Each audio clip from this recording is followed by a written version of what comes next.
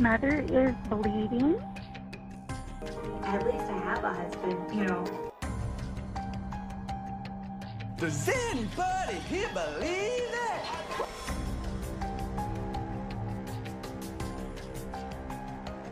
Does anybody here believe that?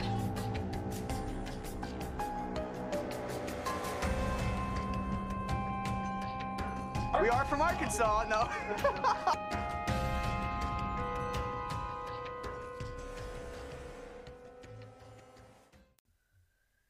Episode 55. So this is the bin episode. Okay.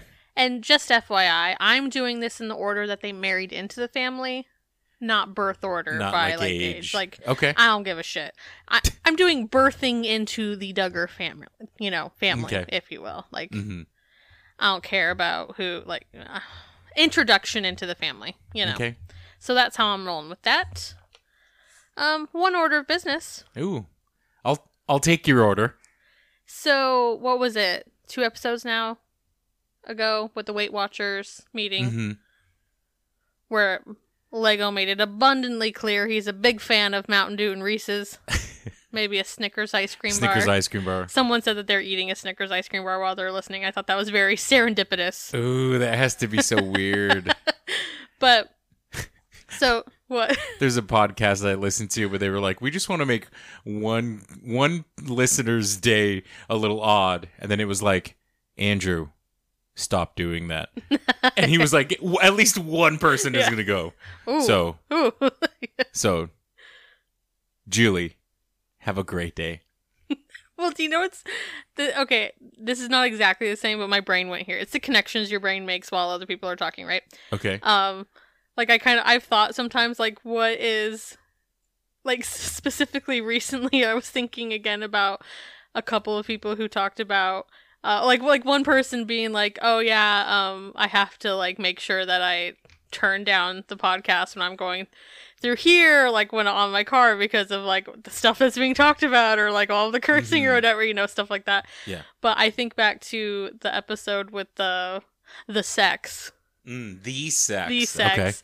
And I remember one person saying how, I wish I could remember their name, but I can't now. But they were having I think something delivered. I could be, it's been a little bit of time, so I could be wrong. But they had it playing in their apartment or house or whatever. Mm-hmm. And they were having something delivered. And they were right at the time it was talking about the wine and the checking for the changing of the colors. It's right when they were walking in.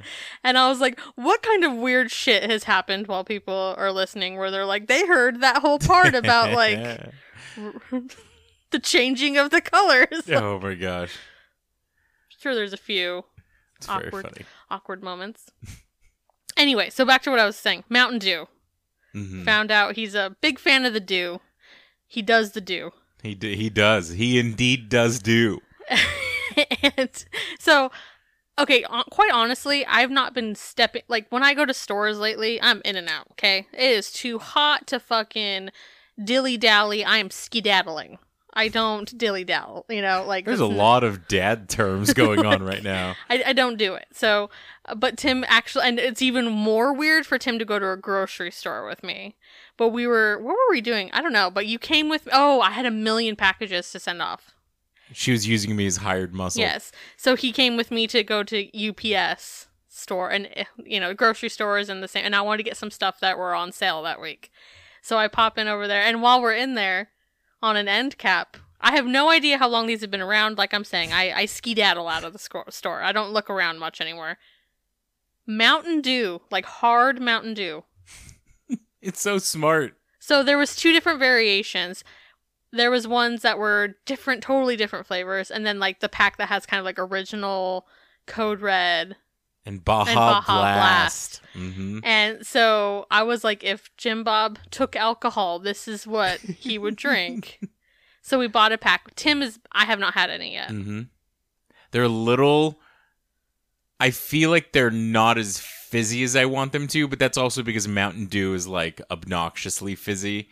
But then it goes flat really fast. Yeah. So, I told Whitney she would probably enjoy it with a little splash of soda water or something. But he says it's sweet too, and I'm not big on sweet. I like it though. I like more of a So I have yet to try it. I'm still sipping on some other stuff that we have. But anyway, so if anybody was wondering, there is hard Mountain Dew. Yep. And, if we could just, put it in a glass, see if Lego notices, So that's the big news. Oh. I had to report to the people. Well, yeah. It's a duty, Is that a Mountain Dew joke? It's a duty. Is that a Mountain Dew joke? It's a DEW. Yep, it's a TY, duty. it's a duty. That's pretty funny. Merp. On another note, it's fucking cold snap around here. It was only 106 today, and it was 104 yesterday. Yep. So thank you all for your, your cold thoughts, your chilly thoughts you've been sending our way. I mean, when you've been going with 117, 118, 119, 104, and 106 is like... It's a cold snap. Fucking cold snap. Whitney had a scarf on when I woke up. Yeah. I was pulling out my winter sweaters out of storage, It's awful. We'll be up to 112, 113 in the next couple of days. But, I'll take 2 days of 104, 106. I was like, I went places yesterday and I didn't want to die right away. Yeah. So it's a nice little break. We could talk about it at the end if we want. Okay. I feel like we've been doing that a lot lately. Yeah. But I figure at the end we can talk to our fellow elder emos if they would like to stick around and talk about elder emo shit. Mm-hmm. So we got our elder emo on this past weekend. Yeah. There is a place off Northern Avenue. Yep. Okay, we ready? I'm ready. Okay, so today on this bin episode, it is actually called 20 Years, 20 Duggars, and it premiered October 6th of 2009, and it's a special. Mm-hmm. The telltale signs of it being a special are not only the fact that it's double the time, so 40-minute runtime as opposed to 20, and a 60-minute time slot versus 30 back when it was premiering, but also because it doesn't get put in order on the DVD in terms of their air date. Lack of diligence aside. Ugh. That's been its own problem. But don't even get me started. This is not even a diligence issue. This is purposeful. Because it gets placed on the last disc under the bonus section. Yep. So just so everybody's tracking, there won't be a dig today since this is a special. If you remember back, the very first special that they had once they had the actual TV show was underway was The Birth of Jordan, and it was actually done out of order with the Pest wedding. Yep. So in the birth special, Anna and Pest were married, and remember she was sitting on his lap during the whole scandal. Yeah, during the whole name voting thing, and then later on when season 2 started, they go backwards and they show the wedding where Cannon is still pregnant. So it was a whole weird thing happening back then. So with the start of the show, the Jordan birth was the first special, and I did do a dig on that one. It was actually the one on Rock Music. But then I remember when it came to the wedding, I thought I was going to do a dig for that too. And then I remember when I was watching it, I was like, yeah, no. It just ended up being a lot of content just from the episode, so I decided against it. Yeah. And I just kind of made the decision that going forward, I'm just going to make that a thing where specials are going to be dig lists, just so I'm not from each time to each time trying to decide, do I do it this time versus, you know what I mean? So I'm just going to make it a thing across the board that due to the length of them and the recapping of itself, that's just how it's going to be. This also gave me a little bit of a break. Yeah. I know a lot of podcasts do a summer break and we haven't, but so this is a little bit of a breather for me. I gain about a day and a half to 2 days, in my life. So it's kind of like my little breather. So getting started, since this is a special, and when they say special, they mean special. Call back to Gator Landing special? Yes, Pest phone call with Pa about, making it special. So because it's a special, even the intro gets a little extra flair. Yes, it does. So it has the regular voiceovers like normal, but instead of the usual clips that they show during them, it had a cartoon like clothesline with pictures of the family with the year pinned to it, and then a big 20 years, 20 Duggars in the middle. Yep. And then underneath was another clothesline with pictures of all the kids. So, it's special. So, what better time to get wild with the graphics there at TLC? But I also want to point something out. Bad name. 20 years, 20 Duggars. It's their 25th anniversary. Yeah. Where the fuck are they getting 20 from? They were like, but it doesn't work with the theme. Yeah, but it's like, and you can't even say 20 years of having kids, because they got married in 84 and they had Josh in. Even that to me is a stretch. Mm. They're having a fucking removal for 25. So it should just be 25. Mm-hmm. But they can't even say 20 years of having kids. Well, no, Josh is older than 20. Right. Yeah. None of it makes. It's just a bad name. But I think they're just whatever. Yeah. Just go with Who's it. going to pay attention? Except other us. than a podcast years down the road. 14 I do have a later. note about the intro as well. Go ahead. Whitney and I mourn the loss. We love Top Chef, first of all. Second. Big fans. Big fans. I know what you're about to say. Dun dun dun dun dun dun dun dun dun. That's exactly what I was going to reference. So my point is, because usually it's just the pictures of the family and the kids are just kind of smiling. In this one, as they pan, some of the kids are doing other things. And my favorite is our girl, Jill, because she has shoulder length hair. And when it's going by her, she's when you kind of loosely put your fingers around your hair and you kind of run your fingers down to the end. Yeah. She's doing that with kind of a little bit of a swag smirk on her face.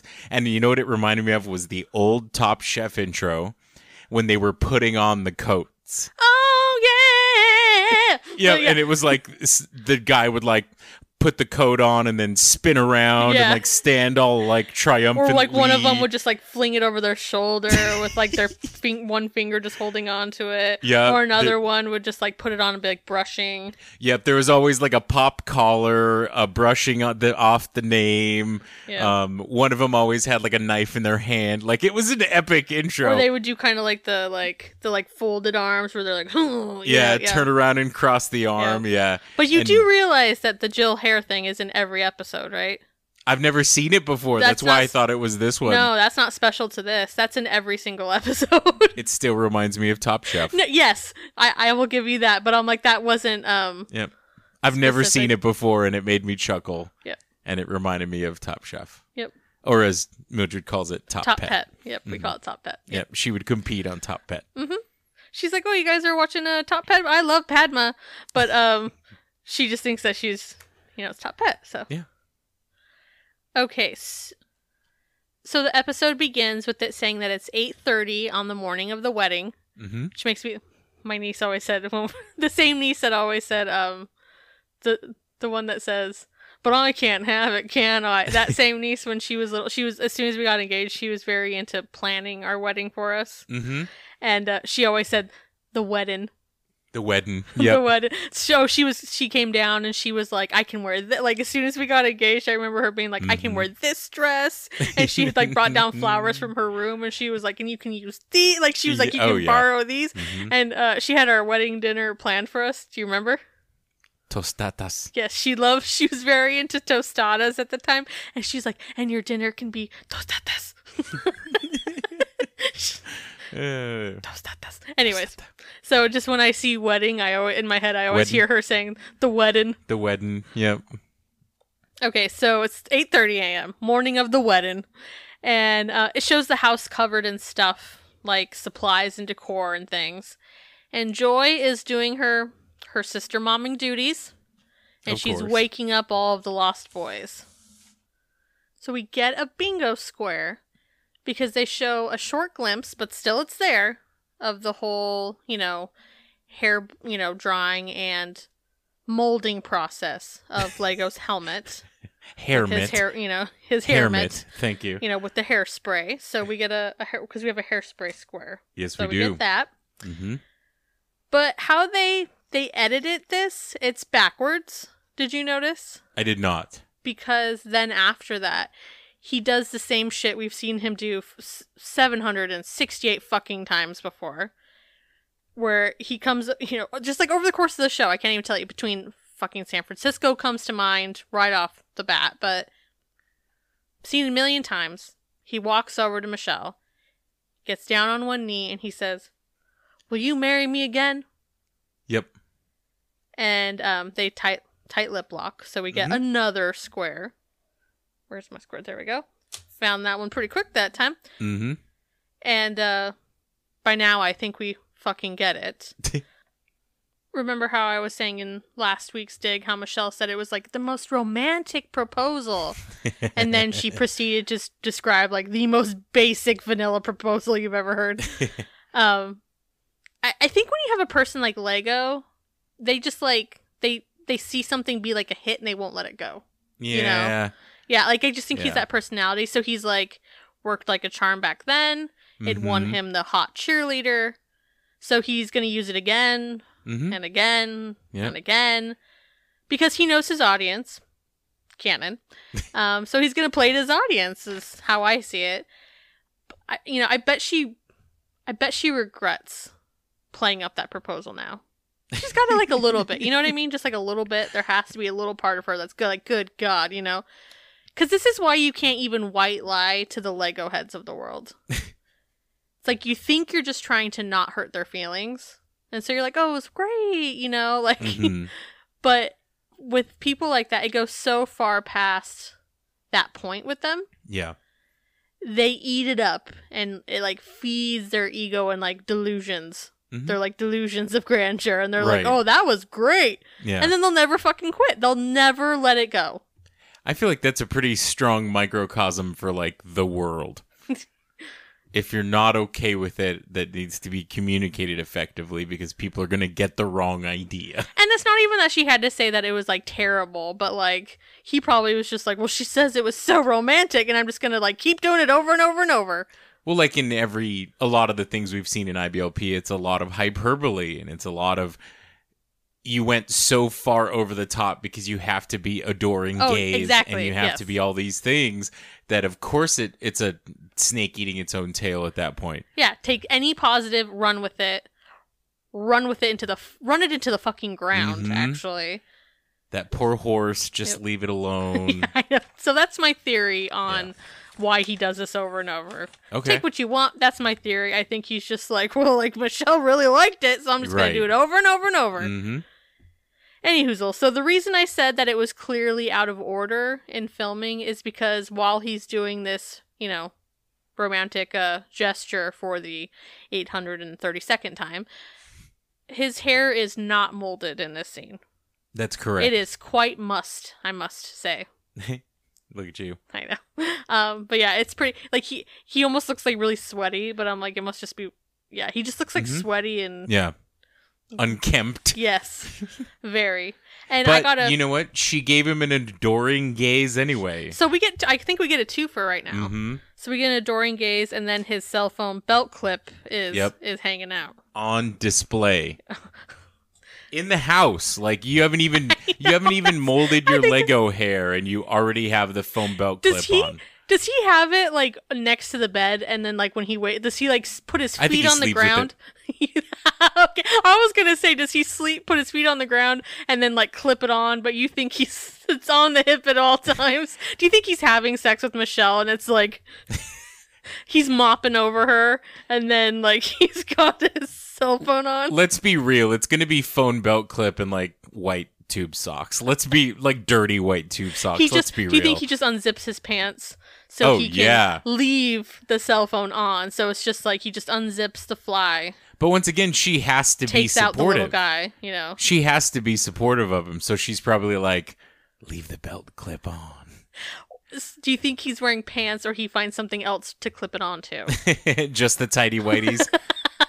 Just the tidy whities and the belt clip on it. And do you think he's just like, you know, peeking out? Through the hole? Yeah. Do you think that's what's happening? They made fun of that on the Chappelle Show a long time ago. Do you think that's what's happening?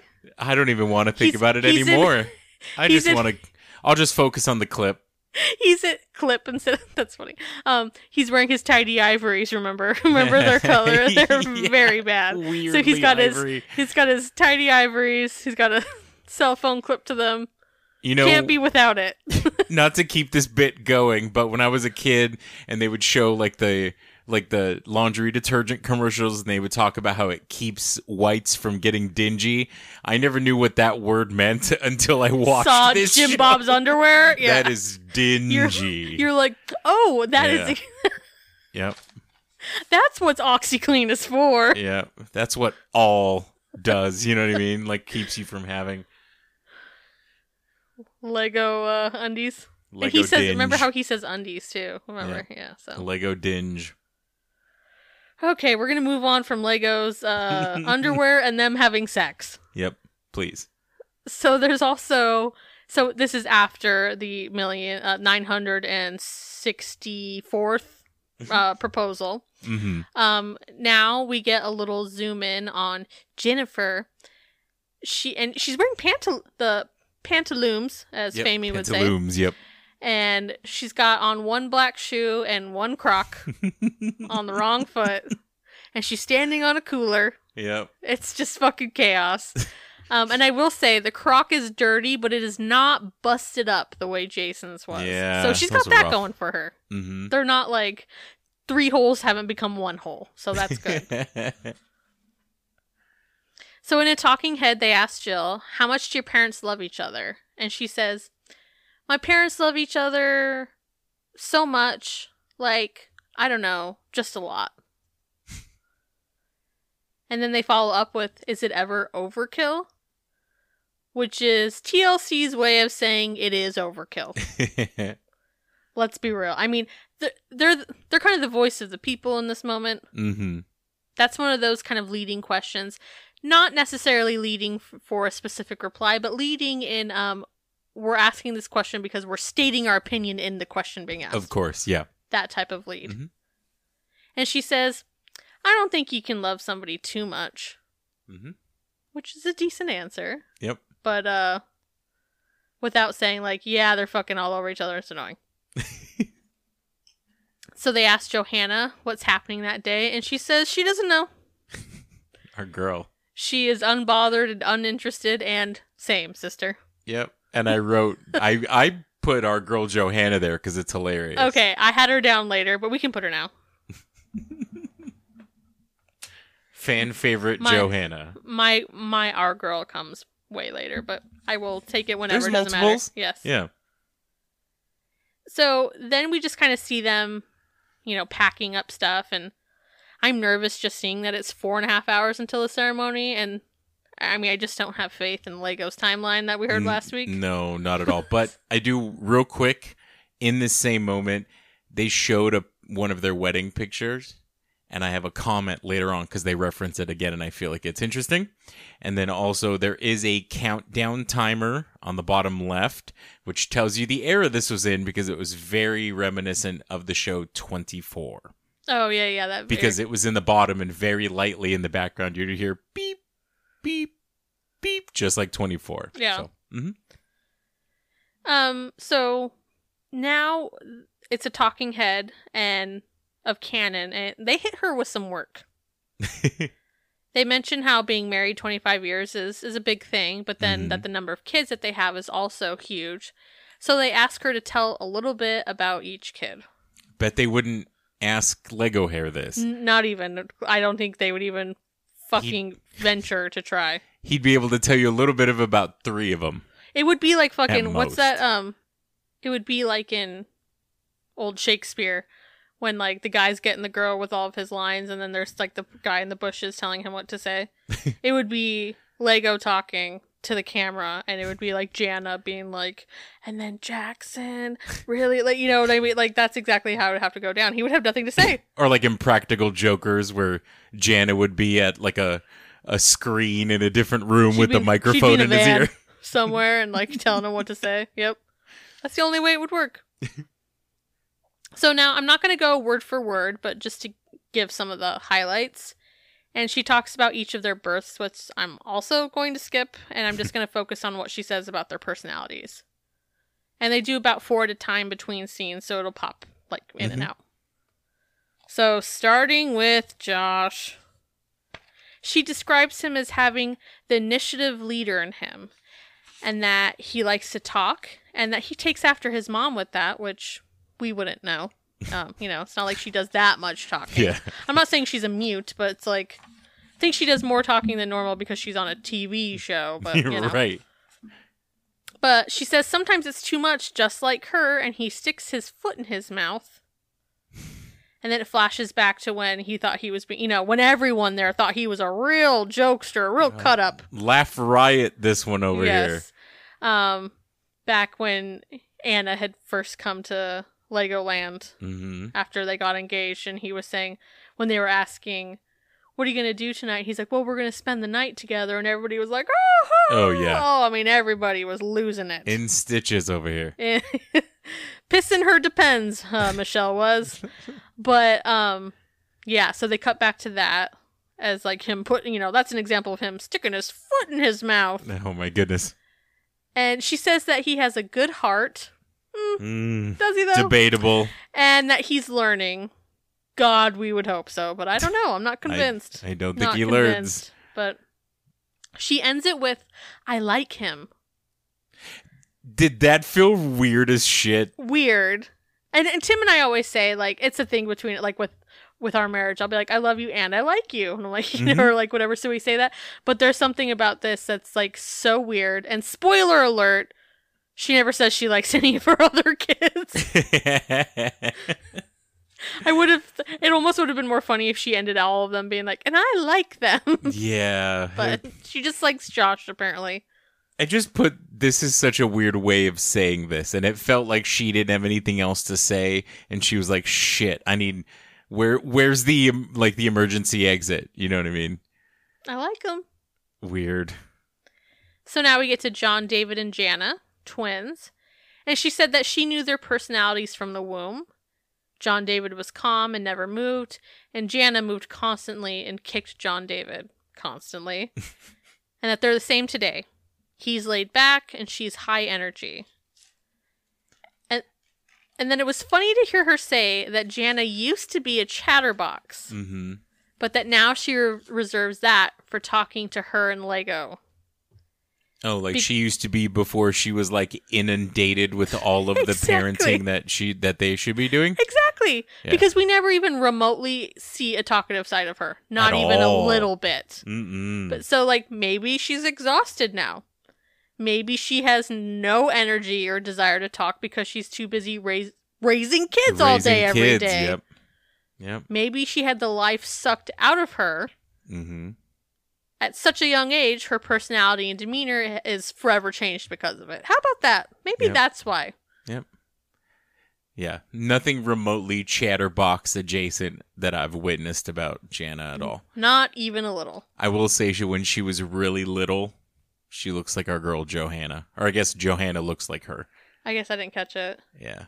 It's very fun. This is one of the parts that I kind of enjoyed of this was that they would show usually that child at various points in their life, and you can see which siblings they look like, which is kind of funny. I almost feel like this episode is like when sitcoms had their like the clip show. This is kind of what this was in a way. Yeah, like it doesn't have a ton of like new material, but yeah, it's got this kind of stuff. Do you want to bingo this now, or do you want to wait until she's done doing her kid intros? Why? Because there's John David speaks. See, I don't know if I agree.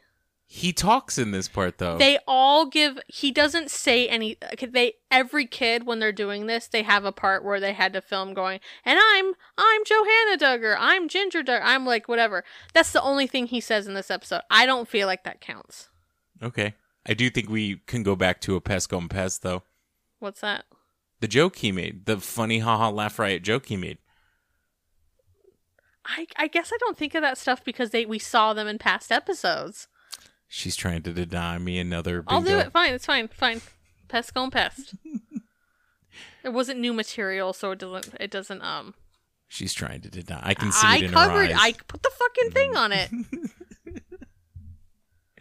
But no, I stand my ground. I don't think him just saying his name. He didn't really talk. Okay. It was a forced, like it wasn't an organic thing. So. Okay. So now we're moving on to Jill. She didn't really say much about Jill, to be honest. Nope. She calls her sweet about 3 different times and says that when she was a baby, she smiled and sat and watched and entertained herself. And that's kind of it. Yep. She said she used to watch the others play, and I made a comment that she hoped Jill got used to that because she's going to spend most of her life watching little kids. Yeah. I feel like you could go a little deeper on that, though, like, in my, like, just evaluation of things. I feel like it sums up Jill and her life pretty well. Okay. Like, if you grow up being the sweet one your whole life, quiet, content, easy, you know, so to speak, you're like, oh, you're just like such an easy kid, such a good kid. And then when you sort of wise up and speak up, people take issue with that because you're not being the sweet one anymore, you know? Yeah. They don't expect it. Yeah, and I feel like that's exactly what we're seeing play out today with Jill. Like, the sweet ones are usually easier to take advantage of until they're not. You know? And then they're kind of like balls to the walls, like, well, fuck all this. And like, you know, what we're seeing where they're like, burn it down. Like, they just don't give a fuck anymore. And it's just kind of then, like, when you decide you're not going to keep sweet anymore, it pisses them off. And because they had this role for you in their head, and you're just kind of like flipping the script on it, and like they don't like it. So I just thought it was funny to like know what we know is going on with Jill now, and it just be like repeatedly. It's just like, she's just sweet. Yeah. She's just as sweet. So that's all she was to them. She was compliant. She was sweet. She was content. Yep. Till she wasn't. Yep. She plays the harp, by the way. I just wanted to put that out there. I've always wanted to know how to play the harp. But yep, she plays the harp. I think I can't remember who all does. I think a couple of them do. So Jessa, she describes her as being spunky, or a spunky thing since the beginning. And now I'm going to actually directly quote some stuff because I think it's interesting. She said, quote, "As she has grown up, I think she really gave us a lot of opportunity to learn more about parenting. AKA, she wasn't a perfectly trained little soldier." That's is what that means. Yep. And it cuts to a scene in a restaurant with Lego saying, "We had to get on to her quite a bit when she was a small girl because she was full of energy. But they say if you can train a strong-willed child to do what's right, they'll be strong-willed to do what's right. And that is Jessa." So it's like we have to break this child. Of course, yeah, that's what that sounds like. Saying. Yeah, that is what he's saying. And then Cannon continues with, "I just thought, man, I don't think she's ever going to catch on to what I'm saying because I'm having to say it again and again and again. But the interesting thing is, though, that she was so smart, she was catching on. She just didn't want to hear what I had to say." Same, Jessa. Same. There is, as that voiceover is going, they do show her, like, parenting. She was, like, not in the kid's face, but she had, like, gotten down in one of the, like, the kid's levels and was obviously being like, you need to get your shit together. Yeah. So I just thought you don't really get a lot of those candid moments of that kind of, like, sister parenting going on, and I thought it was interesting. So now it's 4 hours before the removal, and Cannon is arriving at the church to set up, and she's got Joe for muscle, and Ginger and Jill are the ones doing the decorating. And I think that's when you start to kind of feel, you're like, oh, this is kind of a bare bones situation, which we'll kind of figure out going on, but I think that's the first inkling of that. So now it goes to Ginger, and so like I was saying earlier, they each do like a little intro, like where they say like, "I'm blah blah blah Duggar." Right. Before this, and Ginger does hers, and she's like, "And I'm Ginger Duggar," and then she like makes a face, and she's like, "That was pathetic," and then she like does it again. It's kind of funny. It was very Ginger face. Yep. So Ginger really gets the shaft on this one because they've been talking about the delivery of all of the kids, but also their personalities, and she doesn't say shit about Ginger and herself at all. It's only about her delivery. They spend the whole time talking about how she was their first home birth. Yep. And that boob, like, freaked out and covered, like, everything in plastic. Like, their entire room. The Dexter treatment. Yeah, he did. Yeah. There you go. Because he was afraid of mess but 0 about Ginger herself. So that was, I kept waiting for one, and I was like, okay, and then I was like, nope, okay, Nothing. that's it, all right. Nothing. I mean, I guess it could have been the editing of TLC, but either way, she got the shaft. It doesn't change the outcome. So next is Joseph, and she calls him her mellow fellow, and says that he's like John David in some ways.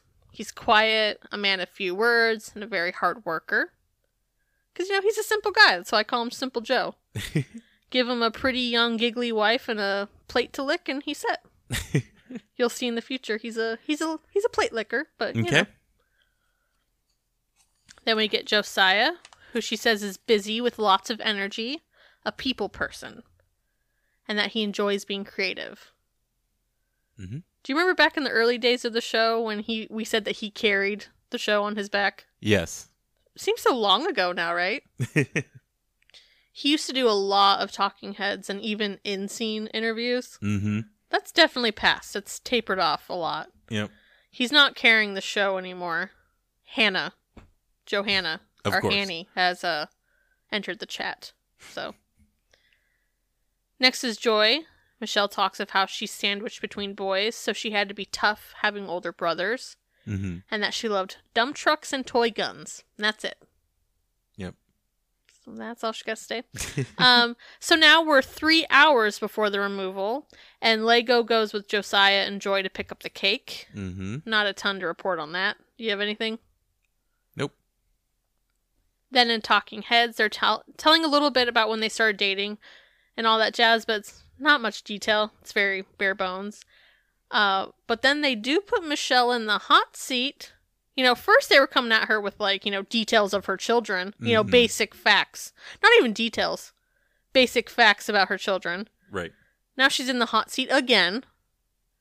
And it's because they ask her when she and Jim Bob first kiss, and she says, I remember that, and laughs, and then she says, I remember that again, and then she said, did he tell you?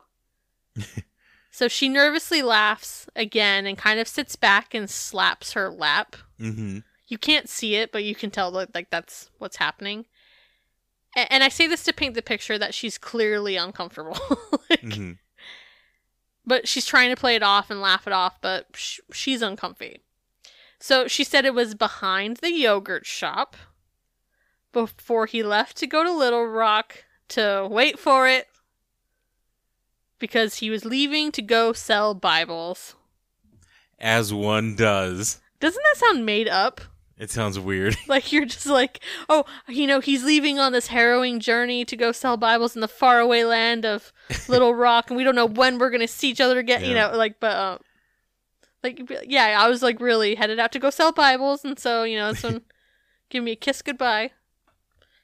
It then quickly cuts to Lego saying, it was dynamite. Yeesh. I feel like the only thing missing from this moment is him giving the cameras the finger guns or something. Pretty much, yeah. Yeah. He says he wished he'd have waited like Josh did until they got married, but he didn't hold back. Gross. Please never say that again. But I also call bullshit. It's like, you don't regret it at all, and that's fine. Yeah, I think that's what I mean? Right there. That's fine. She's your fucking wife of 25 years. Right. You can it's it's fine. You don't actually wish that didn't, you don't wish you would have waited. You just feel like you need to say that now so you look like less of a hypocrite. But you don't mm-hmm. fucking regret it. You cannot convince me that you actually are that was a real bad idea. Right. I do think it's interesting because as we've posted visuals recently, there's been a couple comments that were about how Cannon was cute back in the day. She was, yeah. I think she was called a babe at one point. And she has very Karen Allen energy, she in the way that she looks. From Indiana Jones and Animal House, and so that's whenever I see old pictures of her, that's what I think of, and then I thought of that comment on her Instagram. You're gonna tell me that he's really upset that he got the fucking hot cheerleader to kiss him? No, you don't. You don't regret it. Just stop acting like you do. It's fucking fine. She's your wife, but even if she wasn't with your wife, still fine. My favorite part was when she stopped wearing that cheerleader outfit and started wearing the floor-length skirts. Yes. No, it's not. Yeah. Just say it's not. It's fine. Yep. So now Michelle is telling the romantic story of their proposal in less detail again. It's not very detailed. But we talked about this last week and a little bit earlier. But the one part that really cracks me up is when she says, he got on his knee and he said, "Will you marry me?" Kind of like what Josh did with Anna. Like, does she think that getting down on your knee and saying, "Will you marry me?" is like somehow unique to Duggar men? I don't know how they came up with that. Why didn't I think of that? Did you hear? He got on one knee. Not both. Whoa. Just one. All right. Indulge me here. Did he have a ring? It's very unique. You won't believe it. One knee. He had a ring. Will you marry me? Damn. And Josh did the same thing. Fucking savant over there. Can you believe Proposal savant. It's like she acts like it's some unique thing. Yeah. I can't with it. Kind of like Josh did with it. Like every other You're fucking just trying to person say that proposes. something. Like, God. Oh, man. You just sound stupid. You gotta make it a thing. You gotta talk them up. You gotta hype them up. Like, that's Yeah. your job. And then they're like, and then you end up with the fucking boob, who for the rest of his life, he thinks that that's the thing to do because look how much she loved it. Michelle Duggar, the ultimate yes man. God. Anyways. So now the Jeds are up. She calls Jed, the OJ, Jed, a deep thinker and serious, even calling him a very serious little fella. So he knows how Joe was a mellow fellow. A mellow fellow. And he's a serious little fella. Yeah. So there's a difference between the las and the lows. Mhm. So just so we're tracking. So she says, he's serious, and it's like, we know. We've seen him be all like judgy and shit about their educational videos. Well, and yeah. remember, he was the only one not smiling when Dolly was a shimmy shaking. Remember? The rest of them, like, when she was like, "Make me a spot," and she was doing her little shimmy shake. Yep. He was the only one not smiling. Not impressed. Tells you everything you need to know about him. Everything in that moment. And then artist Jed, really, he lives up to his namesake. Mm-hmm. She calls him the opposite of the OJ. Big win for him. Way to go, Jeer. And she says that he's very creative. So, not judgy, creative, opposite, working out. This is like a really good testimonial of his character, calling him the opposite of the OJ. So then we get to Jason. She says that he's busy as a young kid and very funny as he's gotten older. Mm-hmm. Lots of one-liners and funny expressions. Get those zingers out. Then Jamesy Bug. She says that he has the biggest smile and the brightest face and a sweet countenance. And that's it. It's all looks on James. No mention of his bugginess at all. No part of like what makes him like Jamesy Bug, Right. No bugginess, but I was very surprised by that. Yeah. Antenna, long proboscis. Something, And then Justin, he gets the ginger treatment. Absolutely nothing about him. And then even less about his delivery than Ginger. So I'd argue it's worse. Right. He's kind of feeling like the ultimate lost boy at this point. I'm not sure Michelle knows anything about him, really. Like, could they not have pulled a statement from a sister mom or something at the very least? One of the real parents. Yeah, it's like, pull a statement, or were they not commenting at this time? Like, but just like, get a statement. It's fine. Yep. Poor kid. I think the Lost Boys are in that weird spot where I've always talked about it, where I'm like, there's certain scenes where I'm like, I've never seen you ever. One of the Lost Boys, I don't remember which one, I remember in their intro being like, I've never seen this child in my life. And then they showed episode? Yes. And then they showed a scene from a previous episode. I'm like, oh yeah, I do. But it was weird, like in that like intro moment where they were actually talking like to him, I was like, I've never seen this It's person probably ever. Justin, because I feel like Yeah, I he think really it is. is like the ultimate lost boy in this section of the show. Like Yeah. he gets very little. Previously, I felt like Jeer was that way, but he's gotten Agreed. a little bit more screen time recently. But I remember he was one where you're like, and who the fuck is the curly haired kid? Like, you know, like who's like you called him the Beeve. When did the Beeve show up? Yeah. So I feel like they go through like cycles for like Yeah. a while. It was like, who the fuck is that one? And now you're like, okay, I know who he is. Now who the fuck are you? And it's Justin.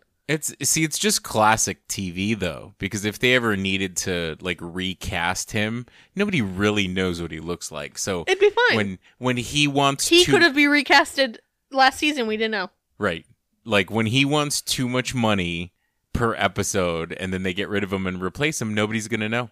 New Justin. But you know, I will say Justin does look very different than the rest of them. Very different. Yeah. Yep. And even like as an adult, I should show you what he looks like now. Very different. He is Ooh, not interesting. Duggery looking. He doesn't have the same potato head. Like he does. Like he just. It's not the same. Like it's different. Oh, man. Potatoes. You know, I shouldn't say that. I'm a lover of potatoes in all forms. That's true. To be quite clear, when I was a child, this tells you how much of a fan of potatoes I was. I wrote an entire menu for a future restaurant I wanted to own called the Potato Palace. Yeah. It's going to be our nest egg for retirement. So I shouldn't disparage potatoes by relating it to Duggar heads. But Maybe one of these days I'll have a food truck called Potato Palace. I loved it. Like Yeah. and it was everything on the go figure. Everything on my menu was potato related because If you couldn't tell by the name. I love a potato. I will take a potato in every form. And I remember, you know what's funny about me as a kid? Business minded. I'm going off on a tangent here, okay? So business minded. My parents obviously didn't drink. Mormon, you don't drink. And I remember showing my mom my menu, and I had alcohol on my menu. But I was like, because I know it makes you money. So I was like, I told my mom, it's on my menu, but I'm going to have a giant sign that says drink responsibly. And I thought that was... I mean, you're covering your bases. Yeah. I mean, And she was like, oh, okay. And I was just like, yeah. But I was like very business minded. I'm like, I'm not saying no to alcohol. I'm like, run up those tabs. Thank you. And I'm like, you know how much your margins on alcohol? And you were very correct, little Whitney. Your markup is so much more than it is on food. Yeah, you get high markup. And then I was also like, potatoes are cheap. And if that's like the main thing behind, I was like, this is going to make fucking hand over fist money. Yep. So the Potato Palace, don't take it from me. I need to go get that name right now. At some point, when you see a food truck called Potato Palace and you see me and Whitney outside, you'll know where the genesis was. Yep. Very business minded.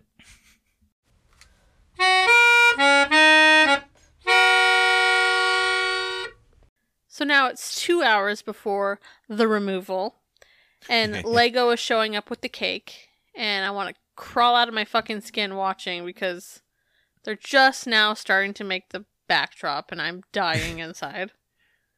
It has zero effect on me, and it took place 14 fucking years ago, but somehow it still stresses me out just watching it because it's just so against everything I would do, and it just kills me to watch people to just watch it unfold and them just like keep operating this way where I'm just like, you don't see the problem and you continue to do but you know, it's whatever. So now we get into the good stuff.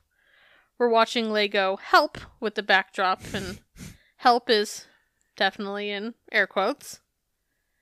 So setting the scene for you guys. She's trying to cover up that information desk that we talked about last week when he hopped the information desk. So she's taped together pieces of white butcher paper that they're going to hang from the ceiling. Just so you're tracking how this is all working. So Booba's standing on the desk along with Joe, and he just starts taping it to the ceiling, and Michelle is pissed. As pissed as an IBLP wife can be, like, you know, at the very least. But she starts yelling, don't tape it! Don't tape it! Don't use that tape! It's the most forceful I've ever heard her For real. Yeah. And it's like they're using like silver ass duct tape, and it's just like, I mean, the whole thing is very janky, like, you know, like, but she's just like, you don't see what I see, like, but she's just like, don't use that tape, like, oh my goodness, this is forceful for her. Yeah. And she's so fucking annoyed, and it gets even better because right after that he says, Michelle, in kind of like a question, you know, type tone, and she says, yes, like she's annoyed. Yep. And I'm living for it. Like, she's trying so hard not to act annoyed, but she's fucking irritated. Yep. So now she's adding, like, draping with plastic lining. And honestly, it looks like she's hanging a bunch of fucking hefties all over the place. It really does. Because it's very shiny. Like, okay, like, I have, like, not in white, but, you know, I've bought, like, the roll-out, like, vinyl, like, you know, like, rolls of stuff that you would buy from, like, Party City or something. But it is so shiny that it looks like a fucking hefty. Yeah, it does. No, it's not great. No. But she's trying to hang it, so she's up on the ladder, and Boob continues to be... he just continues to annoy the shit out of her, basically. And all she wants is for this fucking man-child to hold shit for her. That's all she asks of him. She's like, hold this. And she's like getting up on the ladder. Yeah. And he insists on saying shit like, here, get on my shoulders. And while she's standing on a steps, like on this ladder, he starts to act like he's going to pick her up by the legs. Yeah. So he's like wrapping his arms around her legs and acting like he's going to like lift her straight up. And she's laughing. I say that laughing. But she says, Daddy, I'm much safer without you helping me. Yeah, I wrote that down too. But then she kisses his forehead. Now, do you buy that as a real laugh and a real kiss of affection in that moment? Not at all. She's sending lots of mixed signals there. Like, I take that as she's annoyed, but I'm going to laugh through it because I can't show it. And I'm going to hide. And I'm being filmed on top of all of that. And then I'm going to hide being annoyed. You know, just like a kiss to seal it, right? Because if I kiss you, nobody could possibly think that I fucking want to impale you with these scissors right now. You know? Like, because I kissed you like a good wife would. Of course. Like, it just feels like this big cover-up. So then in a talking head, they ask Jessa and Ginger, what do you think when you see your parents make out? Which I'm like, is that the first time they've heard the phrase make out? You know what I mean? Like, I'm like, have they heard that phrase before? Like 5 years ago, somebody said macking to Jill, and she was like, oh my goodness. We get a really good Ginger face. So we gotta, where's the square? Where's the square? So what does she think when she sees her parents make out? She says, romantic? And again, there's kind of that questionary tone to it. And as she says that, she does a counterclockwise eye roll. Like a big wave of eyeballs going counterclockwise. So, if you can imagine that. So then Lego is going over the timeline, telling her she needs to be in her dress in an hour and a half. And she says, great, it's only got 1,000,000 buttons. It's going to take an hour just to get into. Which is a tiny snippet into Michelle being a human being. And this is the word, when you really stop to think about it, it's kind of sad, actually. Like, Michelle is clearly stressed right now about all of this. She's 10 weeks pregnant, nauseous. She said so earlier in the episode, saying that she was having to like stop to eat pretzels and almonds to keep from throwing up. So she's stressed out, pregnant, sick. And in this moment, watching her have to like act fine is actually really sad to me. You know? And I mean beyond having a camera on you, which, I mean, wouldn't stop some of us. I know me in the same situation, you would still see that I'm fucking stressed as fuck. Like, it would come across regardless.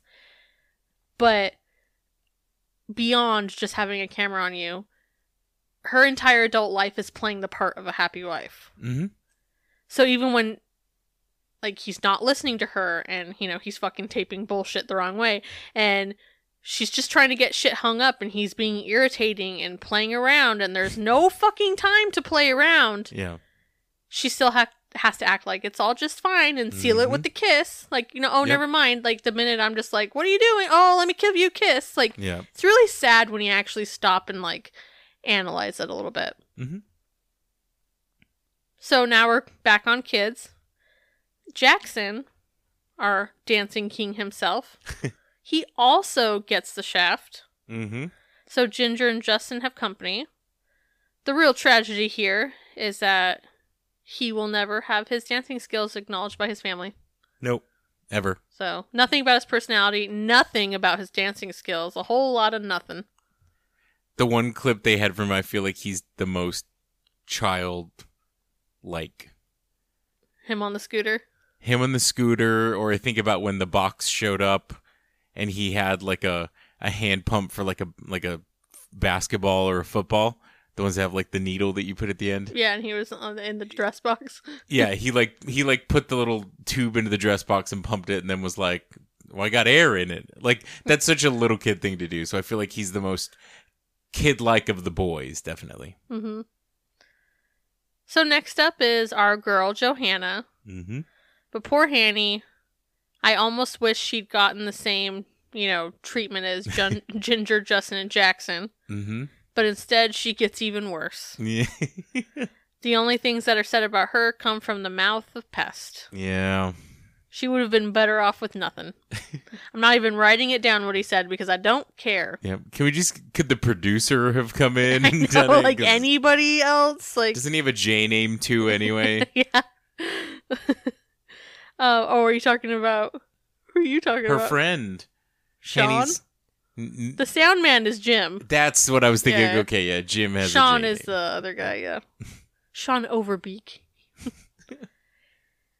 So then just to kind of round it all out, Jennifer and Jordan don't get any special words either. Because I'm sure at this point Michelle is like, you can't expect me to know something about each of them. Yeah. Like, What else can you say that hasn't been said 18 other times? So they get nothing as well. So towards the end, there's, how many, like 3, 4, 5, 6 of them that don't get anything said about them. So at first I was like, man, poor Ginger. And then it kept going. I'm like, okay,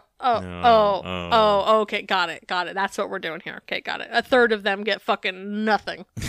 This whole thing reminded me of Jurassic Park 2.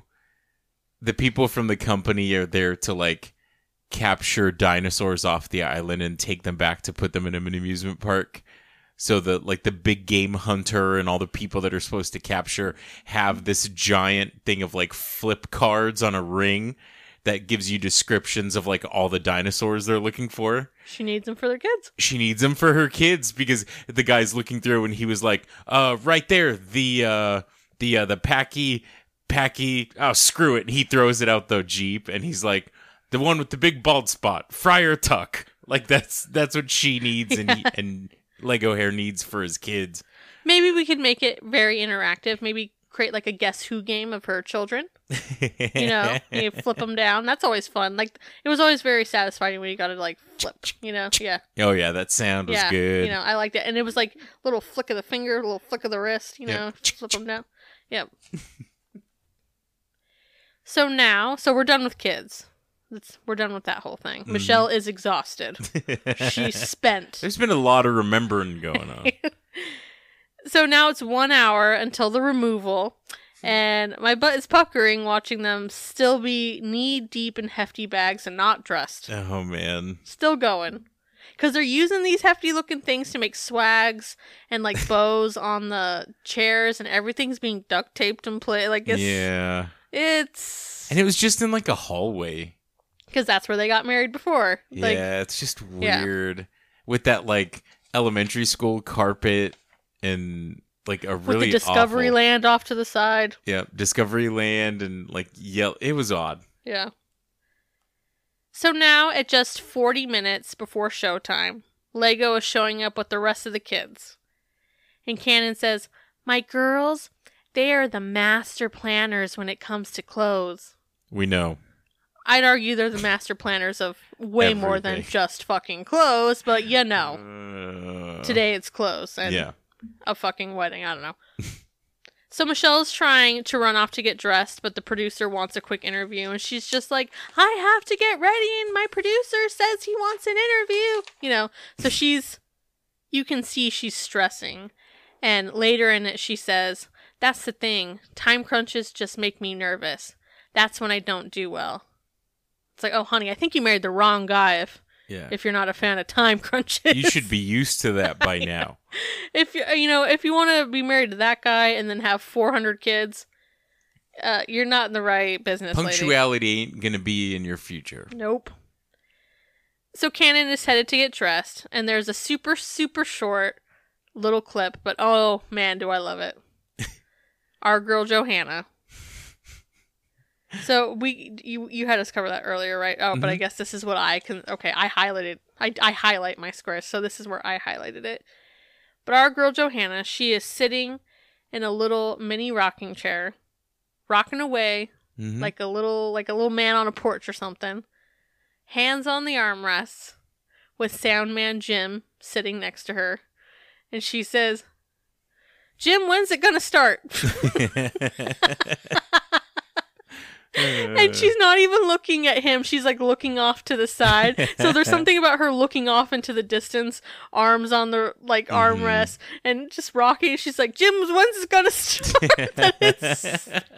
It's so funny to me. Man. Like she's just a character. Like, yep. You got this 4-year-old that's just like, when's this happening?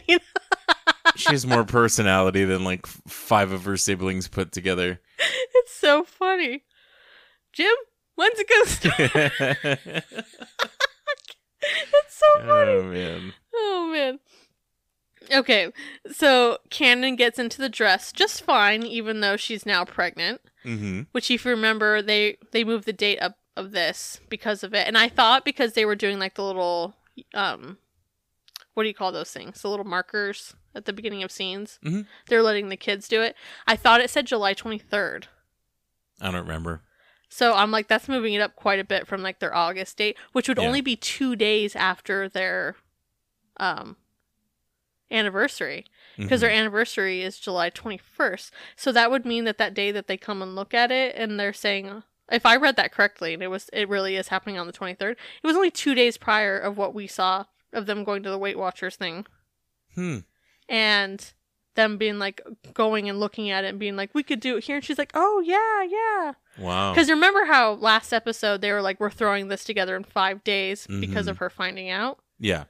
But I'm like, that could have been them finding out 3 days before. Yeah. Yeah. Damn. So I don't know if I got that date right. Time crunch. But she doesn't like those, remember? She doesn't do well with them. No, that's what she says. So, again, dress fits well, but she can wear it, but she says it's more snug and more of a straight jacket, and she won't be doing a lot of bending and sitting, but she will be fine.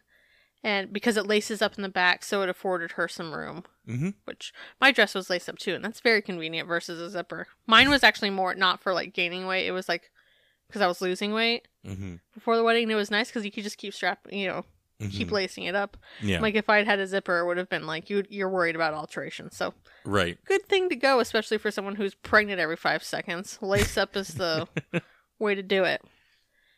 And I gotta say, it's not until she was in her wedding dress that you really realize how much the clothes she wears on a regular basis are not flattering at all.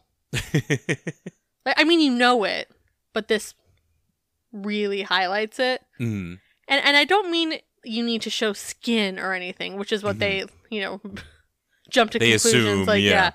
But the torso and arms of the wedding dress are way more fitted than any of the blouses that she normally wears.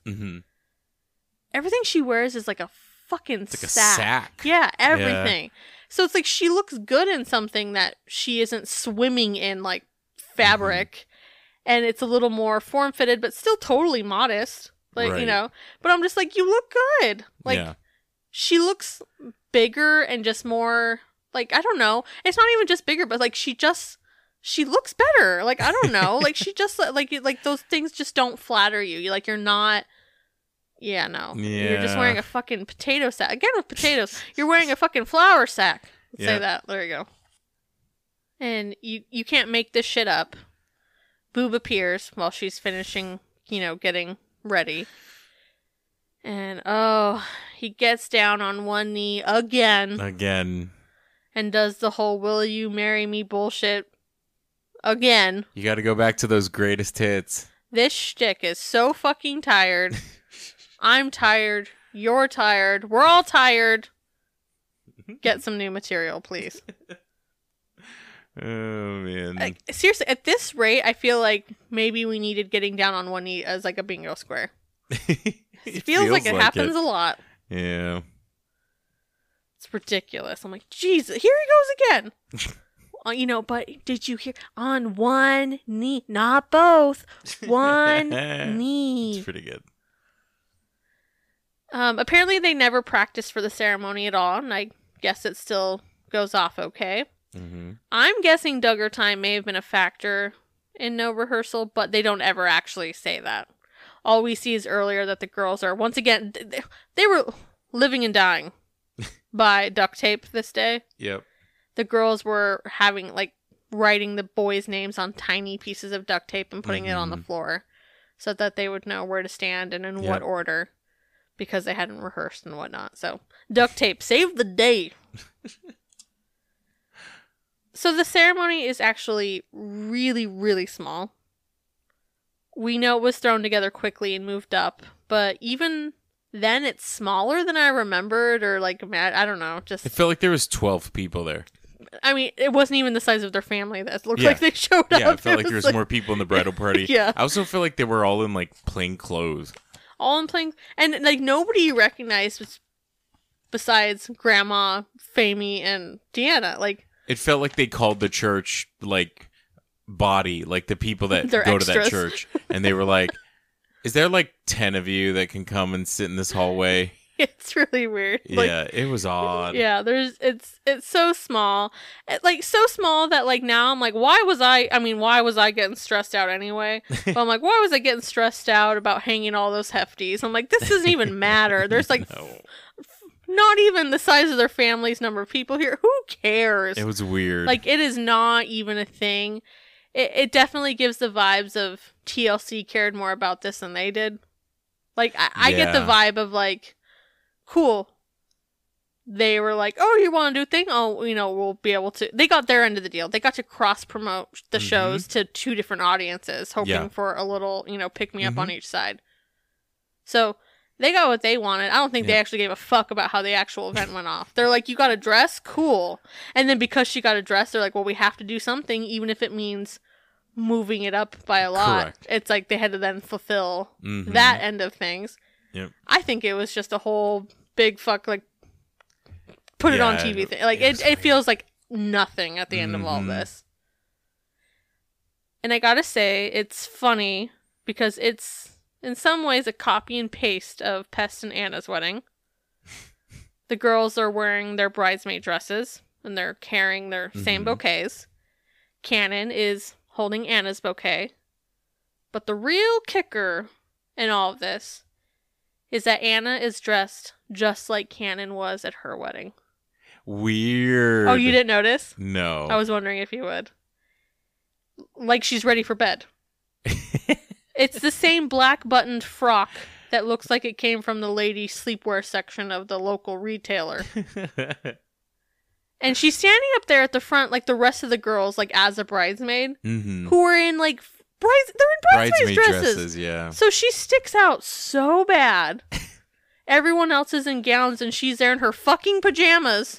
It's... Oh, poor thing. I'm ready for those visuals.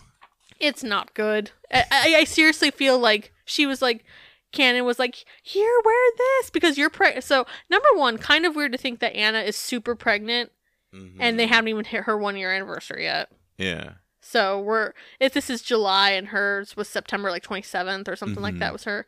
But then it's literally like, oh, well, you're hugely knocked up the way I was. Here, wear my outfit. Here, wear my pajamas. Yeah. My event pajamas. My event pajamas. The whole thing is weird just because it's... I have always been curious as to whether, Anna was, oldest son of the family, about to have a kid, like your thunder is kind of stolen by your mother-in-law. Yeah.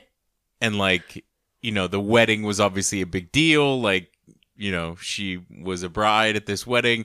Her family was there, but it's like now you're once again having the first grandchild, and now your mother-in-law is having this weird vow removal, and you're in the back all Anna Pajama. Like it sucks. Anna in pajamas is coming down the stairs. Anna in pajamas. It's real good. Those bananas creeped me the hell out, but that song was catchy. God damn it. She's Anna in pajamas. She's all Anna Pajama over here. Oh, poor thing. Okay. Honey, it only gets worse from here on. Oh, pretty funny.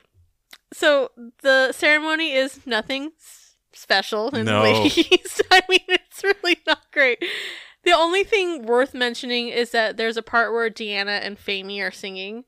Mm-hmm. And you only see them for a split second off to the side, like in a camera shot. But like they did not focus the camera on them, which I'm sure was disheartening at least. Yeah. But so you just hear them singing, and there is a pop-up box that says that the song was written by Michelle and Deanna 25 years ago for their first wedding. Yeah. I did not listen, to be quite honest. I'm like, I don't have it in me to like try to write this down. It's my ringtone now. It's a song, so. Yeah. It's my ringtone. Oh, yeah. Nope, I have no idea. I wasn't paying attention either. In the Talking Heads, they ask the older girls if their parents are in love. And it's like, whatever. I feel like they're really repetitive at this point. Mm-hmm. Like, it feels like they're just slightly rewording the same fucking questions over and over. And I'm just like, good God. Like, it's a little annoying.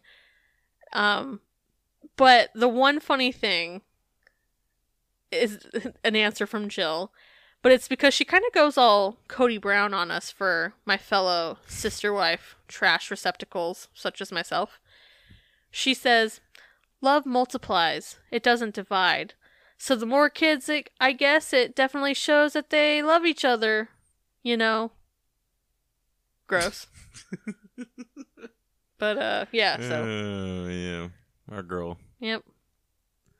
And Lego can't stop, won't stop. With the always having to be so fucking extra. And during the ceremony, like during the kiss, he does like a dip, but it's like a deep dip with the kiss. Yep. My question is, at what point does a dip that deep become like dancing, like... Ooh, that's true. Like, is that getting low? Feels getting low to me. Did he put his hand upon her hip? And then when he dipped, she dipped, they dipped? That's how I took it. I mean, it's dancing to me. Oh, man. That's my question. When does it cross the line? It's feeling a little questionable to me. That's true. So now they seem to be pretty on theme with recreating their other reception as far as food goes. Just cake. Yep. Something white looking in the punch bowl. It never gets it up close, but it looks it doesn't. White looking, and I'm like, is there fucking horchata here? Like, like I was like, what's happening in this punch bowl? God. I don't probably milk. It's probably just like 2% milk. But if you have a ladle, it's fancy. It's festive. There you go. If there's a ladle, it's festive. Oh man. And then there's something brown in a large bowl. Not sure if it's like one very large bowl of mixed nuts. 'Cause I feel like you put mixed nuts in small bowls. Yeah. But it's one very large bowl. So I'm like, either this is a very large bowl of mixed nuts or it's like pretzels. I don't know, but it's from far away. Mm-hmm. Overall, very reminiscent of their first wedding. A don't come hungry situation. Also... Poor Pest. I said it was kind of a copy and paste of their wedding, but not in terms of food. There are no mini tuna Sammies for him to slam before he makes out with Anna. So true. No crab with the K Sammies to slam before he laps her up the way he was. Oh man. So then Lego and Cannon, they get a little bubble send off in the middle of the fucking day. Yep. Because the thing started at like 2:00. So I mean, with no reception, with no and reception, no like nothing. and like, I mean, it's you need an hour at best. It's 3:23, maybe. You know, like it's not late. So they get their little bubble send off, and they leave in a yellow VW Bug. Yeah, that was very no Mike Huckabee sticker. No. Yeah. It definitely felt like it was of the time, though. Like that era of that, like I was gonna say remodel, but it's not a remodel. But that, like, when they brought back that body style of Bug. Now, I doubt it's on purpose because Lego, I mean, let's face it, he's not that thoughtful. Remember, my proposal idea I thought was way more thoughtful than his actual proposal. Yep. But if you remember, they took Michelle's car on their honeymoon that barely made it and made them come home early because of it. Yeah. And while it wasn't a Bug, it was a Volkswagen. Okay. So I doubt it's on purpose, but it would be kind of funny if they were like, let's get a Volkswagen from Josh's car lot for this special day, you know, or whatever. Yeah. But I don't think there was that much thought put into it. They probably just needed something 2-seater. Like, you know what I mean? That doesn't have 17 seats. They didn't want to, like, bring the whole bus. Yeah, exactly. So they're like, Josh, do you have something we can, like, leave in? Just the two of us that seats less than 15. Oh, man. I would like to see them drive off in a 15-passenger. Or, because they don't even, like, they have that, like, fucking, I mean, we talk about their tour bus, but then they have that actual, like the minibus. Like the minibus. Mm-hmm. I'd like to see them, like, go off, get a bubble send off, and then aboard the bus. Leave in their parking lot shuttle. Yeah, that's what it is. It looks like a shuttle. That's what it looks like. When we go to Disneyland, it's like the art. It looks like the art, yes. God. And what is it here in Glendale? It's the Gus. The Gus the bus. I love that. Every time it makes me laugh. Every time I see the Gus the bus. Oh, it's so funny. I would love to see someone leave on an Art or a Gus. They're both names, ironically. It's kind of funny. So Michelle ends the episode saying, "I would love another 25 years with Jim Bob. Life is an adventure being married to Jim Bob Duggar." And she can have that adventure. Nobody else wants it. It's actually kind of funny because you and I always use the word adventure in like a funny, like facetious kind of way. Mm-hmm. So it's actually pretty funny that she said adventure because that's pretty fitting to like the actual context that we would use the word.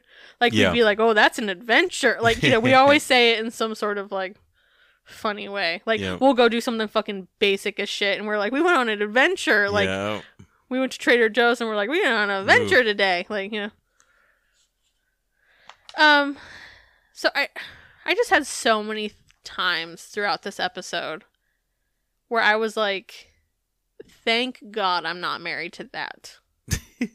And clearly, you know, Jim Bob himself, I mean, that's a given. I feel like we all understand that. But just aside from that, I just mean like that type. Mm-hmm. Putting aside the control-y, culty aspects of it. Yeah. But just the fucking buffoonery of it all. Like, can't listen. Always being a fucking tryhard. Always playing up these shticks. Always up in her shit when she's just trying to get shit done. Or, I don't know, make some fucking pottery like we saw before when he's like all up fucking on her. Yeah. It's just too fucking much. And I was just, it made me realize today that I feel suffocated watching him on her. You know what I mean? Like the way he's just up in her bullshit and being fucking irritating all the time. I feel suffocated for the woman. Yeah. And I'm like, secondhand suffocation. Exactly. Mm-hmm. I'm like, you cannot tell me that she's like really like, oh, it's into great. It all the time. Like, no, we're seeing these little glimpses. Yeah. And but then she gives him a kiss and it's fine. Gotta soften the blow there. Yep. I will say that overall, though, very disappointing for an hour-long episode. It was weird. I mean, a lot of it was stuff that you already knew, and it was clip showy, and so as much as it was a long episode, like I feel like a lot didn't happen. I honestly blame the fact that it was such a small event and not a real event to me. Yeah. Like, the way it would be like a real wedding. I feel like if it had been an actual thing, you would have gotten a lot more content from it being like, this real big deal. And it's like, really, you see that they play up all this preparation, and then you watch it and you're like, oh, That was it? that was it? Like, yeah, it's very, Mm-hmm. yeah. So I was like, you guys put an hour into this? Jeez. That's some money into this bullshit. But, Yeah, they were riding that train. yeah. That bus. They riding That Gus. that art. The comment I wanted to make about their wedding photo was a picture of them kissing from the original wedding. And usually at that moment, you know, the bride and groom or whoever is, you know, holding hands, like when that happens, or like they're embracing, like when that happens. But what I realized, and I'm excited for you to put this in to visuals, is because they're kissing, they're standing really close. Michelle, and maybe it's just the angle, but Michelle has her hands, and you can see her hands and then her sleeve of the wedding dress. Jim Bob is not holding her hands. He's holding her wrist. Oh, jeez. And I've seen this picture before, but it never occurred to me. I almost put it in last visuals, and then I chose a different one. They showed it at the beginning, and I paused it to make sure I saw it correctly, and then they showed that picture like 3 more times in the episode, and I was like, how apropos of what she's getting herself into. He's gonna hold, like, I'm not holding your hand, I'm fucking holding your wrist. I'm like holding you down, like, yeah. It's so much more menacing that way. Yeah, no, someone holds your wrist, like, that's not the same as holding your hand. Yeah, very different. Yeah. Yep. So I'm very excited for you to put that on the visuals, That because is odd. It was gnarly. Very odd. Yep. And that's all I got for the episode. That's it.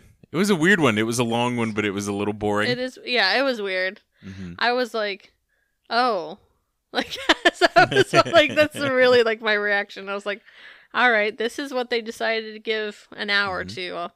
Yep. All right then. Think about the added ad revenue, you know.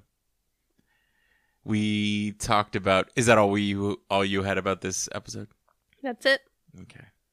I'm very happy that we got to share our little Momo with the world. Oh, yes. She's a sweet little baby.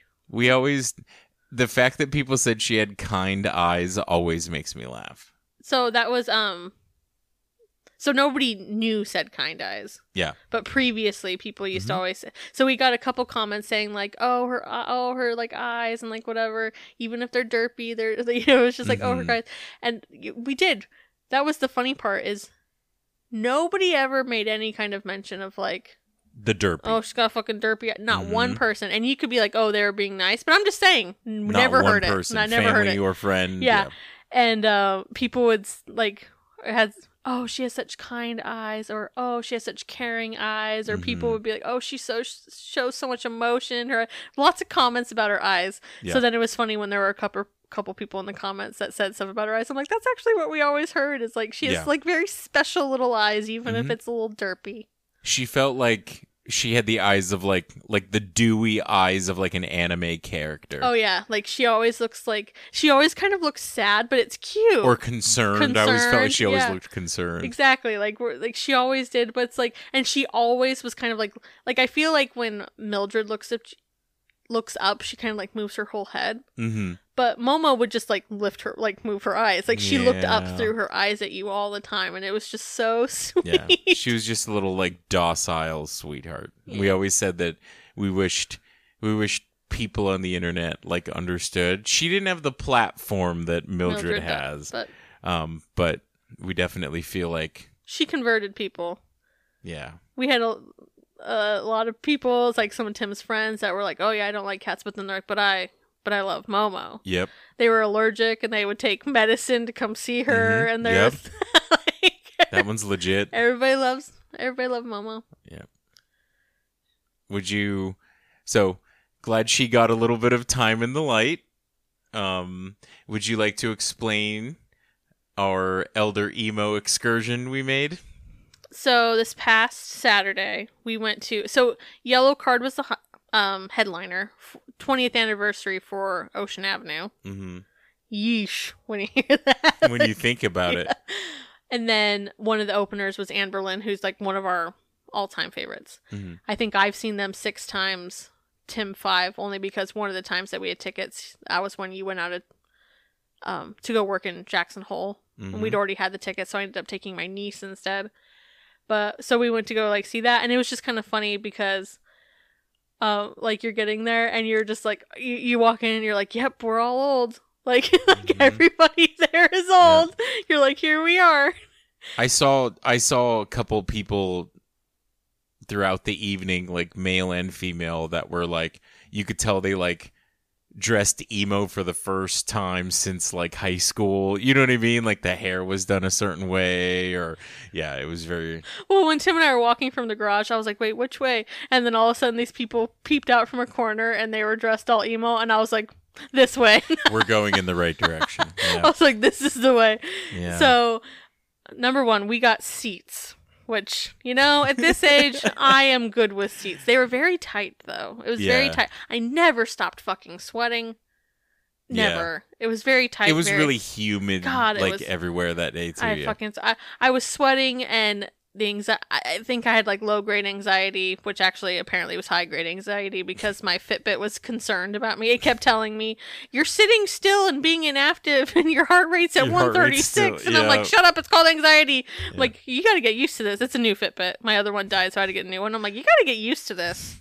This is a regular thing. I could be sitting there and you're confused because you're like, why are you running a marathon or sitting? Which is it? Like, it's very confused.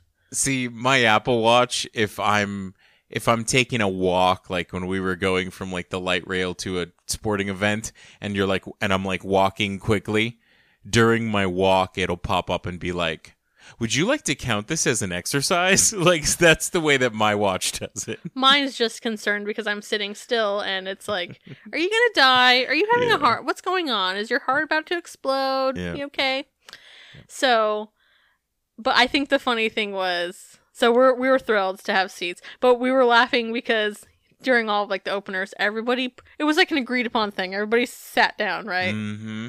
Then of course when like Yellow Card came on, I was like, oh god, now we're standing up. I'm like, here we go, which I really don't mind standing up, but it was just kind of funny because I was like, oh, here we go. Mm-hmm. But then I looked over, the whole section next to us, all sitting down. And I'm like, did one person just decide? And everybody, I kept nudging Tim. I'm like, who decided what's happening over here? Yeah.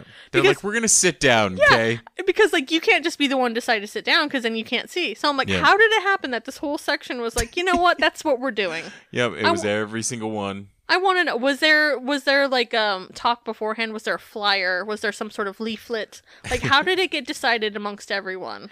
Yep. It was very interesting. Mm-hmm. But anyways, for our actual elder emos who know what we're talking about with Yellow Card, if you know, their big thing was that they have a guy that plays the violin player. Yes. And so back in the day, one of his things that I remember vividly was the way he would do backflips. He would like go on to like the little like stage thing of where the drummer was. Usually the riser where the drum was at, or the amplifier. Or the amp, yeah. And he would get up onto it and then he would do a backflip. So I told him, I kept saying before he would start, I'm like, oh man, we're fucking old now. I'm like, are we going to see any backflips tonight? And so it just became like a joke between us every time they'd put like the spotlight on him, I would like grab Tim or I would like nudge him and I'd be like, and then like nothing would happen. Or there was a couple times where he went and he would like put a leg up on the drum riser and we'd be like, oh my god, we'd literally brace ourselves. Yep. And then he'd put his leg back down. We're like, nope. So it just became like a funny thing with us all night because every single time any sort of attention or he moved a certain way, we'd both like grab each other. We'd be like, it's happening. Is it gonna happen? And we're like, oh, so spoiler. Didn't happen. Don't blame him. The knees and things are not the same. He did a lot more like chest bumping. Did you notice? He did like a lot more of like a hand to the crowd and like the bump to the chest. He moved a lot too. He was moving left and right on stage. So. Walking. Let's be clear. Yeah. There's not a lot of jumping around anymore. I will say like Anne Boleyn, like they still like jump around. They got down, and like they but I was like, Yellow Card was pretty stationary, and when they moved around it, hey, I'm not I'm not blaming. I was thrilled to have a sitting seat for this comment. This is not judgment. It is merely pointing things out. I was happy to sit my fat ass as long as possible. So this is not a judgment. But I was just like, because the whole thing was, back in the old days, it was like they had a violinist who fucking shred. And so we're like, is he gonna shred? There was no shredding. He didn't shred super hard. No. But we made the joke that like he did have like one really like big run he did in one of the songs. And Whitney looked at me and I was like, that violin is in tatters. Fucking, we're just cracking ourselves up for the whole night. And so like at random points we just look at each other and we'd be like, tatters. Yeah. Like they blew their violin budget in the first 2 nights of this concert. He was getting it. Man. Yep. I will say, I have a weird relationship with Yellowcard, and I was talking to Whitney about this. So apparently their first album came out in either 98, 99, like somewhere there. I saw them in 2001. Their second album had come out that was called For the Kids. And I saw them, I'm going to say it again, from Arizona. I saw them at the Mesa Amphitheater in downtown Mesa. And they were an opener for Homegrown. So if there's any like old like ska punk kids that remember an old punk band from California called Homegrown, incredible. But Yellowcard opened for them. And I remember me and all my other band friends that went to this concert were excited and because you were thrilled to see a guy shred a violin. We watched him completely destroy that violin that night. So I remember being so pumped. Inspiration to band kids everywhere. Tatters. What's his name? Sean? Is it Sean? I don't remember. I don't know. But so I remember seeing them and loving them. And to this day, I love that album. So shout out to that album called For the Kids. If you like Yellowcard and you want like a pre-fame vision of how good they were, listen to the album For the Kids, 2001. I will say, still sounded really good live.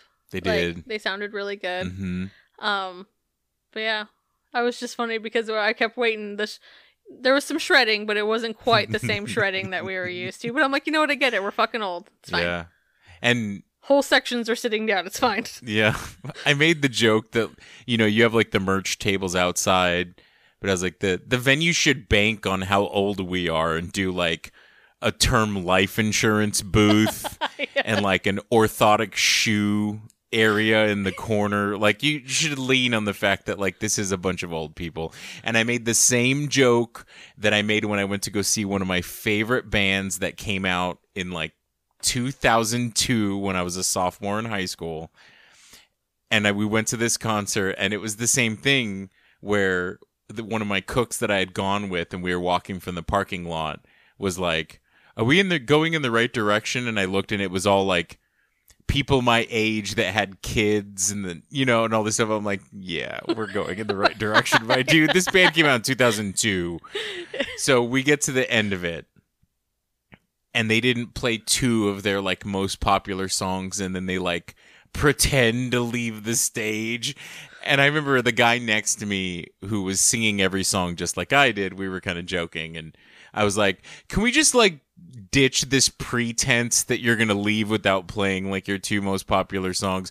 I'm like, most of these people need to pick up their kids from the babysitter. Most of them have to go to work, and then can we just not and just keep playing music? Keep going. We don't need the tease. We're past that. No. We've been to all the bases. You don't need to tease anymore. Yeah, and Yellowcard kind of did that too. No, at one point, like literally, it's the Ocean Avenue tour, right? And they hadn't played Ocean Avenue yet, and then everything goes dark. And I turned to Tim, I'm like, "This is fucking stupid. Like they're seriously gonna leave and not play." But then, but they got us a little bit. They played one song. True. Yep. And then they played Ocean Avenue. But I was like, "Oh, they really got us there." But I just looked at them like, "This is fucking dumb." I'm like, I am over the fucking pretending.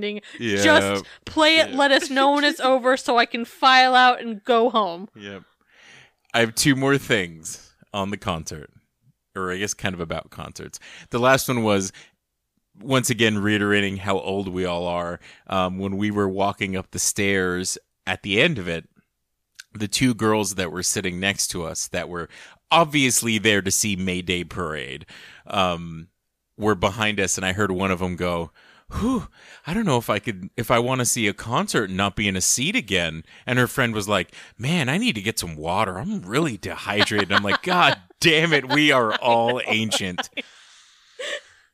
My last thing was on that same vein of like the pretense. That's actually one thing I appreciate about the Foo Fighters is every single time they're like, we're not going to, and Dave always says it. He's like, we're not going to fucking pretend like we're going to leave and not play ever long. He was like, we're going to play for 3 hours and then we're going to be done. And then they proceed to play for 3 straight hours. Yeah. You know? There's no pretending here. Yep. But like, I was just like, this is so stupid. It's literally the name of the tour. Like that. Oh man. So, number one, it was a good concert. And even the music in between, like when they were changing. Oh, they did like emo night in between. Yeah, and it was apparently it's a guy that does stuff here in Phoenix, emo night Brooklyn, and it was like kind of just like a mixtape of like stuff. The music was good. The music was straight out of that. There was some Seosin and some Pierce the Veil and some Hawthorne Heights. Lots of Taking Back Sunday, like all that stuff. So it was like, but so the whole crowd was like, even in the in between, it was like, fuck yes, we are all reliving high school right now. Yep. Like Taking Back Sunday would come on, and everybody was like, yeah! And I was like, yep, we are all fucking living life. Oh man, it was a good time. It was a very good time. Do you have anything else, my dear? That is it. All right. We will be back next week with the dig. Yeah, with an actual dig. So, as usual, feel free to buy us a pickle or a coffee at buymeacoffee.com/diggingupthedug. Send us a message at digginguptheduggers@gmail.com. Enjoy our episode visuals. Go look at our little Momo. She's our baby. She's our first baby. She's a sweet baby. She's very kind to eyes. What do you say? She snacked so Mildred could eat. Yeah, I always make jokes about that because we talk about how like Mildred likes obviously snackies and food, and but yeah, so that's always my joke. Momo walked so she could zoo me. Yep. You know, she made us the parents we are so that Mildred has the life that she does. We afford her a wonderful, advantaged life, as Arthur would say. Yep, as our little Arthur. So enjoy our visuals. Go look at our first child and other shenanigans on Instagram at Digging Up the Duggars Pod. And if you'd like to send us anything snail mail, we do have a P.O. Box 5973, Glendale, Arizona 85312. Have a good week, and all of our elder emos out there, drink your water before the concert. Drink your water, and you know what? Go listen to a little Hawthorne Heights. And you know what? Get the seat tickets. Splurge. The kids are at the babysitters anyway.